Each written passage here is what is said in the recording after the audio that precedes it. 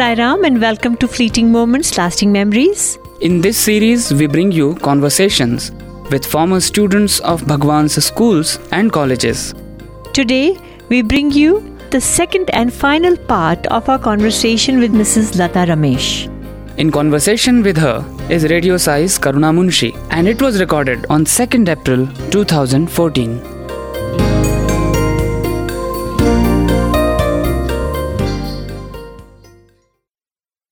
There was one more learning I had when I was in college. Once I remember all we classmates had gathered on the ground and we were busy criticizing and complaining about the system, about teachers, about this and what this is not happening. And for almost the whole, 45 minutes to an hour, we kept criticizing and complaining. And towards the end of that time, one of my classmates, suddenly she came in the middle, she stood in the middle and she said, "Girls, what are we doing? We are criticizing, and do you think that Swami is not here? Swami is not listening?" And immediately it struck me that what she's saying is so true. And while we may have a lot of reasons for us thinking that, we have the right to complain and criticize, but Swami doesn't like it. And that is the truth. And so we immediately dispersed. And this learning I carried with me, ever since then. And now I think twice before criticizing or complaining. And this is a valuable lesson. I mean, my whole Anantapur days were filled with so many. It was not just about experiencing Swami, feeling Swami's presence. It was this inner transformation which had got activated. And, education, the degree was incidental. In my case too, I have no idea when I studied and got my degrees. I have no clue.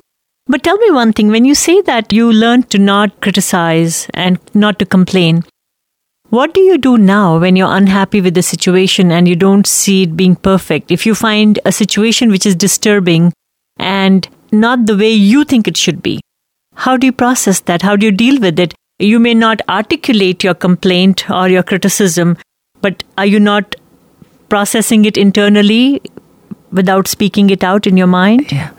I got a solution to this also when I was in Anantapur. In one of the discourses, Swami said that he told us to welcome problems.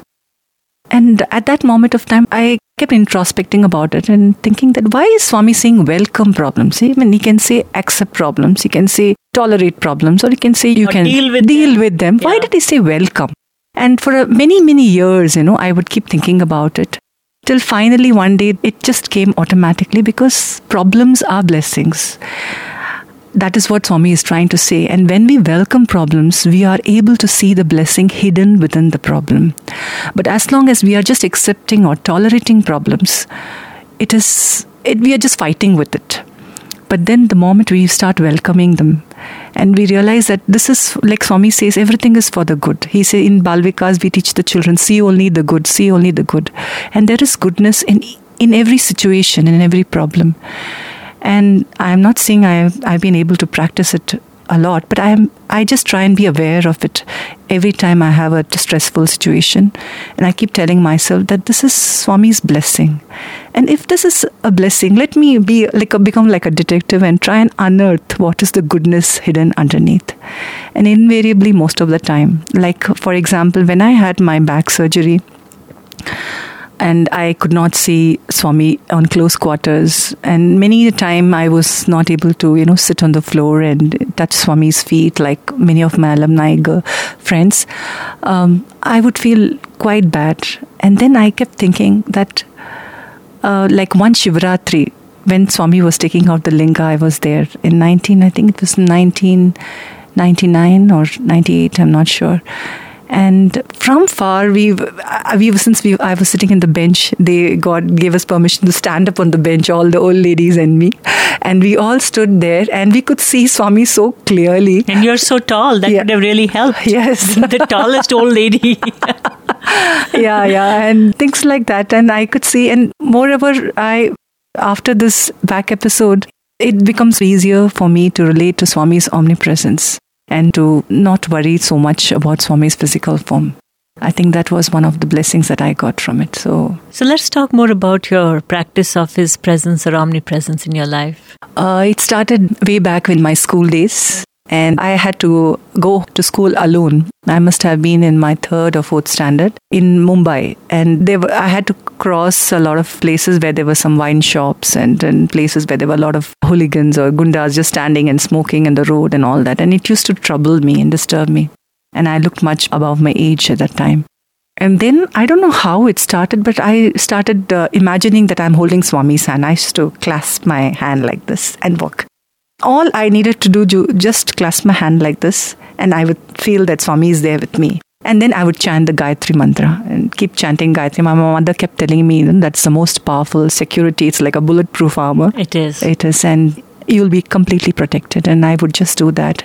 And slowly over the days, and it just made me fearless. And every time there was fear, there was some kind of anxiety, I would just clasp my hand and I would visualize Swami there. It's a very nice practice. Yeah. And then when I was in my 6th grade, again, it was a beautiful personal experience where I consciously prayed to Swami and he answered my prayer. So I had done very badly in my math exam. And I did so miserably that I despaired of even getting 4 or 5 marks. And I think the minimum passing was some 13. And I came back, when I was walking back home, I was all crying and I was praying to Swami. And I stopped by at a nearby temple. Any temple I go into, I keep praying only to Swami. So I prayed to Swami. I said, Swami, I know I've not studied well and I've done miserably, but I've never failed in any subject so far. And my parents would be terribly disappointed if I failed here. So please ensure that I pass. And I promise you that henceforward, I will put more effort in my studies. And this was a pact between. And I came back home and I told my mother, she said, don't worry, Swami will take care. And when the results were announced, I got 14 marks. Oh. And to this day, I don't know because most of my questions were unanswered. I don't know how I got this. He even gave you a bonus mark, eh? Yes. 13 plus 1. Yes, he did. And then I remember in 1983, we came as a big Bal Vikas group to Puttaparthi. There was a India-wide Bal Vikas rally in 1983. And we were a huge group who had come from Mumbai and Maharashtra. And all the children, parents, gurus were made to stay in. Huge tents were erected for that. That day evening, there was a big storm and a lot of winds. And it started raining. There was a power cut. And the tent started moving, swaying. And the wooden pole, which was holding the tent upright, that also started moving, And we were scared. We were right inside the tent that the tent would fall on top of our heads. But our Bal Vikas gurus were very encouraging and very positive. They made us all stand in groups of 10 and each of us hold one pole and start chanting Om Shri Sai Ram. So for 45 minutes to an hour in the darkness, all of us just held on to that pole and kept chanting Om Shri Sai Ram, Om Shri Sai Ram. I'm sure so many of my Bal Vikas friends who were there. And there was a major cyclone in coastal India when this episode happened. Yes. So the gusty winds were an outcome of that cyclone. Yes. And then, of course, after that, we were shifted to more concrete sheds and all that. But the next day, Swami, in the discourse, he praised us a lot and he said that these are my Bal Vikas children and they have so much of faith and so much of devotion. And I felt very happy. And that was something that I try and pass on to my children and tell them that don't undermine the importance of the simple words Om Shri Sai Ram and the Gayatri mantra and have the faith and devotion that Swami will steer clear of any troubles at all times. Didi, there's one more incident. All this time, my faith and devotion to Swami had been steadily increasing. But there was one marked incident in my life when he completely captured my heart. And that was in my 9th grade. I was a teenager, 14 years old, and I had accompanied my mother. She had come for Sivadal duty from Maharashtra. And I just accompanied her. It was my summer holidays and we had come for darshan. And, in those days in the sands, we used to run to get the first token line, whatever. We used to be so excited about it. And I would write Om Shri Sai Ram in the book and all that. And one of the days, I was sitting in the 3rd row from the front. And Swami came near the person sitting in the front. And he created vibhuti. And instinctively, I knelt and offered my kerchief to Swami. And there were many others who were seated right in the front, in the 2nd row, who also offered kerchiefs. But what Swami did was he looked at me intensely into my eyes and he bent down and took my kerchief, wiped his hand and threw it back to me. And he continued his darshan. It was only when he started moving, I realized that the kerchief that I had offered Swami was not a new one. It was the used one which I had been using the whole day. And I realized that Swami chose to bless my kerchief, where there were so many, another 5 or 6 kerchiefs offered to him right from the front. And that was when I was so touched by his unconditional love for this simple, ordinary teenager. He just took over my life. Such a tender moment, isn't it? Yes. You have to treasure it forever. Yes. Yeah.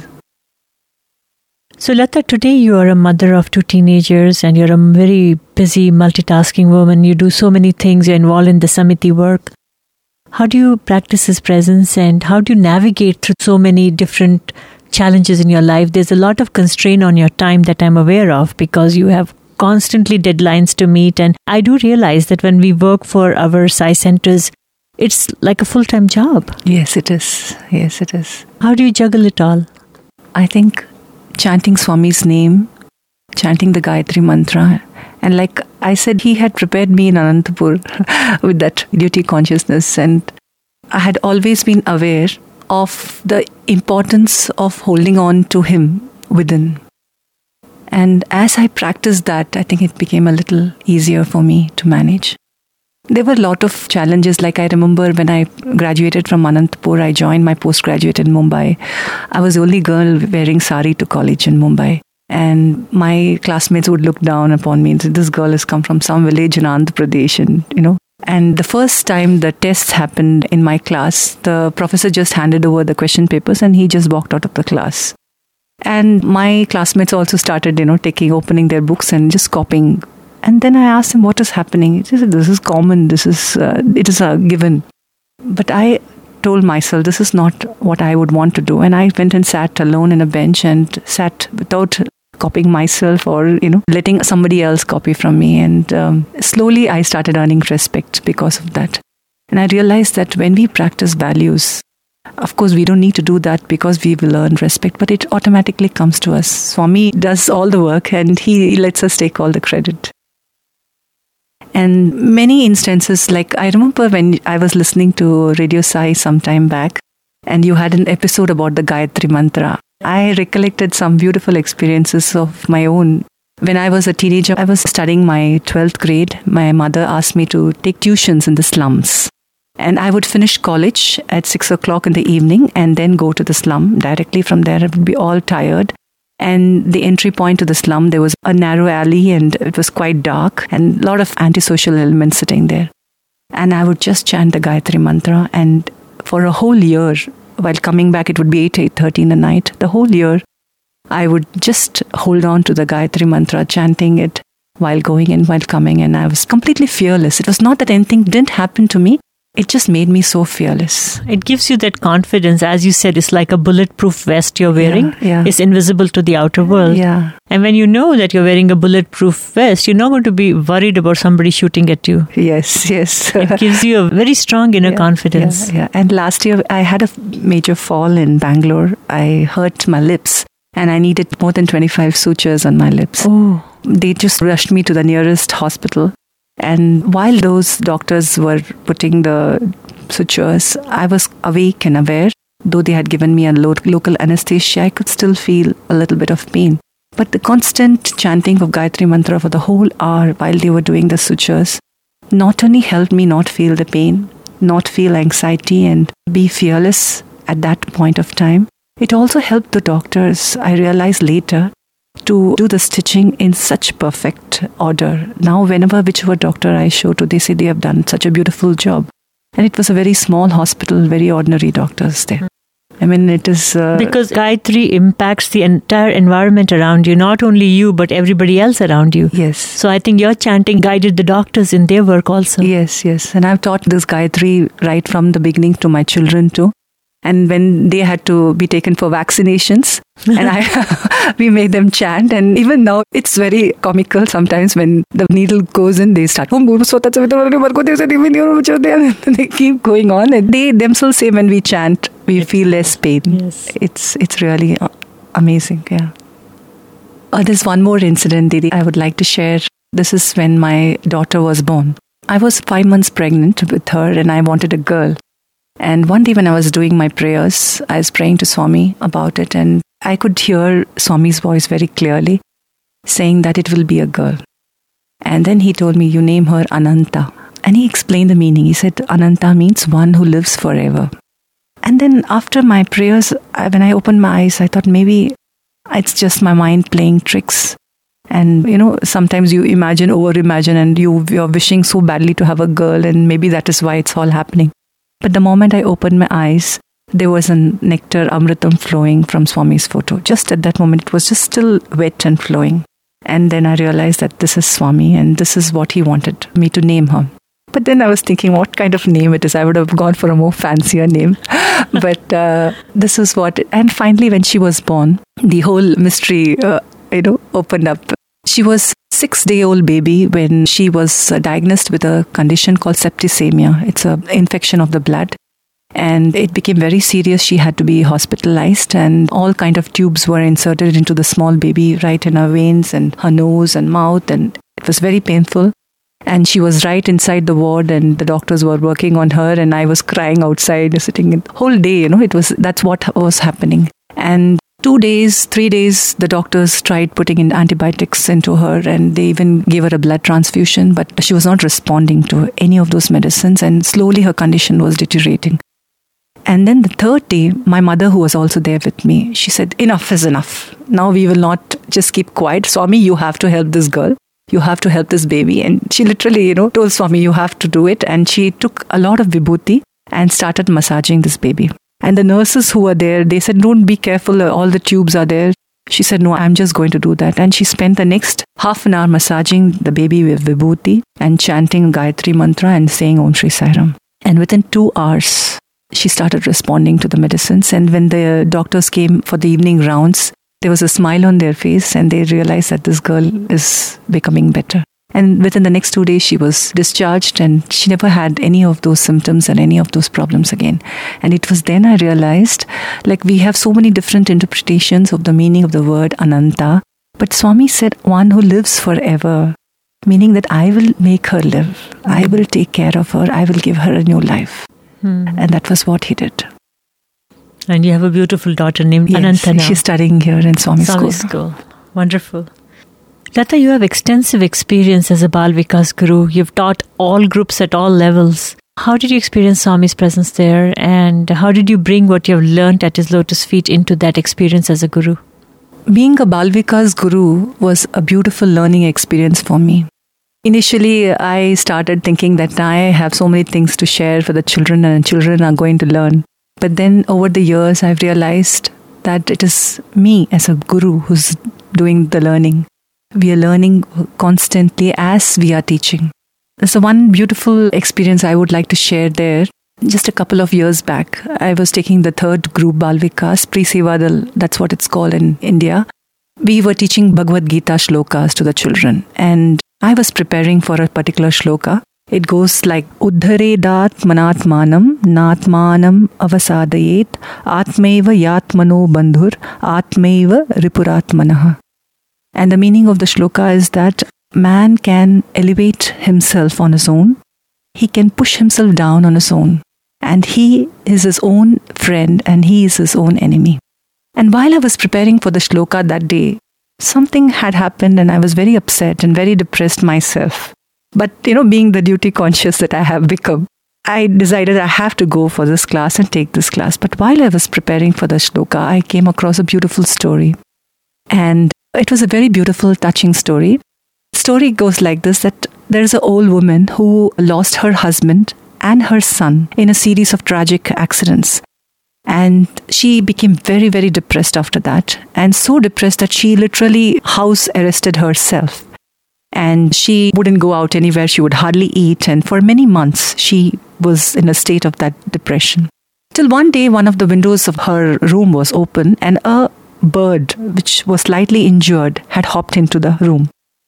And seeing the bird, her natural maternal instinct arose, and she wanted to help the bird take out the thorn or whatever it was. Its feet was injured. But this bird, what it did, it went under the cot. And when it went under the cot, she kept trying to, bend down and search for it. And it was very dark under the cot, and she could hardly see it. And then she just spoke to the bird very sweetly. She said, "What are you doing there underneath, hidden in the darkness? How can I help you if you don't come out?" These were the words that she spoke to the bird. But when she spoke to the bird, she realized that this was her higher consciousness speaking to her.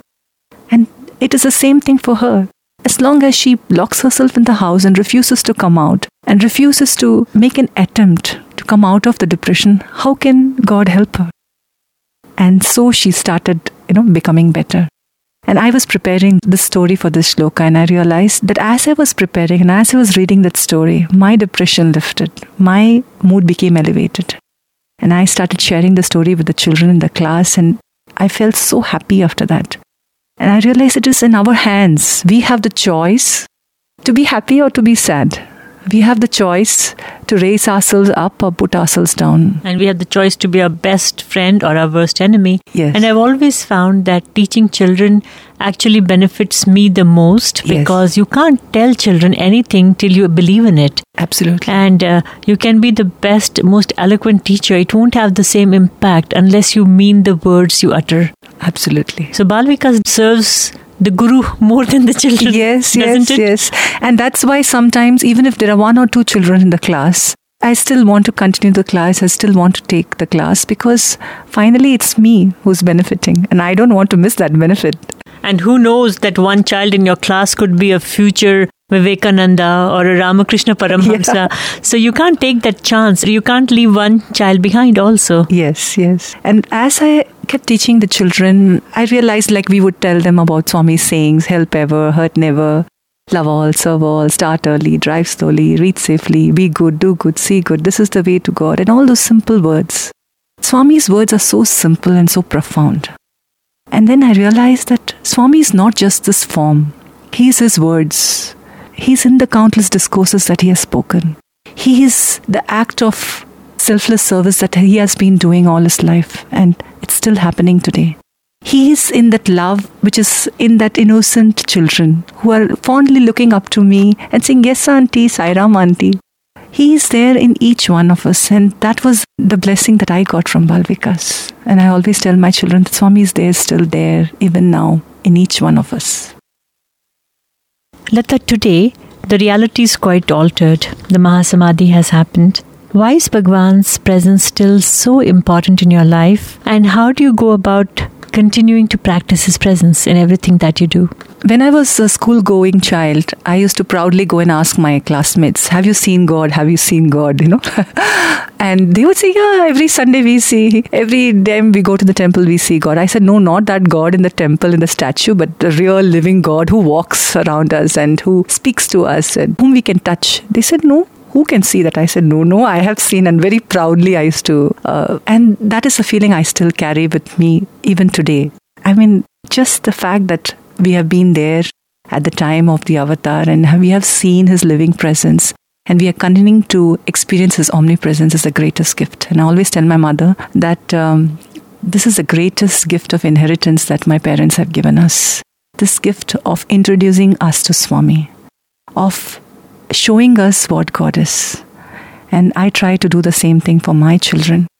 And finally, if they hold on to Swami and Swami continues in their lives or not, that is left between Swami and them.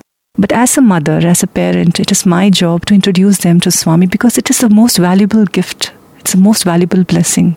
Don't we go around telling people when there's a 50% discount sale in Shoppers Stop or Lifestyle, and we go about telling, we got such beautiful things. But then this is the most priceless blessing that we have. Why are we keeping quiet about it? And why are we hesitating to introduce our children to it and ensuring that they are able to feel Swami's love and holding on to Swami's support at all points of time? That's the greatest gift. I mean, there's no sense in leaving them wealth and possessions and other things. More important to leave them this gift. And I think it's also the best insurance policy we can buy for our children. Yes. Insurance against calamities, disasters, disappointments, heartbreaks, so-called failure in life. Yes. So that they have something so solid to fall back upon. And as a parent, I think that's the most valuable gift one can give the children. Yes. That is the most valuable thing. And I remember Gemma ma'am used to tell us when we were in college, especially when we were leaving Anantapur, she said that don't worry that you're leaving Anantapur and Prashanti Nilayam. You can carry Prashanti Nilayam wherever you go. Carry it with you. And I would wonder, what does she mean by carrying it? But as a mother, later on I realized that it is up to us whether we are able to create that environment of Prashanthi Nilayam in our homes, in our workplace, in our surroundings, and around ourselves. It is up to us, and we can do that. And I try to do that. We go for Veda classes, we go for bhajans, my children go for Balvikas. And slowly, and we listen to Radio Sai every day morning live. Very good practice, may I say.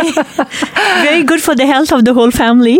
No, just listening to the Om and the Rudram chanting, it immediately elevates whatever mood we are in. And the house feels like Prashanthi. There are many times I listen to the live from Mandir at home, especially when I'm off, away from work these days, most of the time. Yes. The moment I switch on and the Omkar comes on, I'm just transported to Sai Kulwant Hall, and that's also what most of our listeners report back to us. Yes, yes. What a blessing Swami has given us in the form of Radio Sai, really. Yes. It is. I must really thank you guys so much. Yeah. No, we must all thank Swami for it. Yes, it's his grace and Professor Venkatraman's hard work that such a thing has come to fruition, that people have access to daily live from the mandir twice a day. Yes, it is. And one more thing that I feel it's important to do when we are practicing Swami's presence in our lives is to stay being positive. And in this world where there's so much of negativity all around, and while practicing Swami's teachings or doing Swami's work or doing our own personal sadhana, we have to really work extra hard at being positive at all times. And the times when I am not positive, I am very negative, I really miss the lesson that is hidden within a circumstance or a problem or within people, difficult people, whatever. There's difficulties all around us, negativity all around us, and hidden under those storm clouds is those beautiful rainbows. And we miss all that if we are not positive. And I feel it's really very important. We have to work at it. It's not easy, but it needs to be done. So Lata, clearly your life is saturated by Swami and his teachings. If I simply asked you a question, who is Bhagwan Sri Satya Sai Baba for you, what would you say? When Swami corrects and guides me, he is my guru and guide. When he nurtures, nourishes, admonishes and disciplines, he is my divine mother and father. When he teaches me, he molds me. When he transforms me, he is my divine teacher. When he supports, he motivates, and he encourages and lends a shoulder to rest on, he is my divine friend. When he energizes and he heals me, he's a divine physician and healer. And at all times, he's my God, someone who loves me absolutely unconditionally. He's my life, my reason for existence. Very beautifully said. Thank you so much for your time. Thank you so much for helping me relive and recount all those beautiful blessings that I've experienced in my life. And I'm sure our listeners will enjoy listening to it as well and find a lot of answers and a great deal of inspiration. Thank you very much, Lata. Thank you so much. Sai Ram.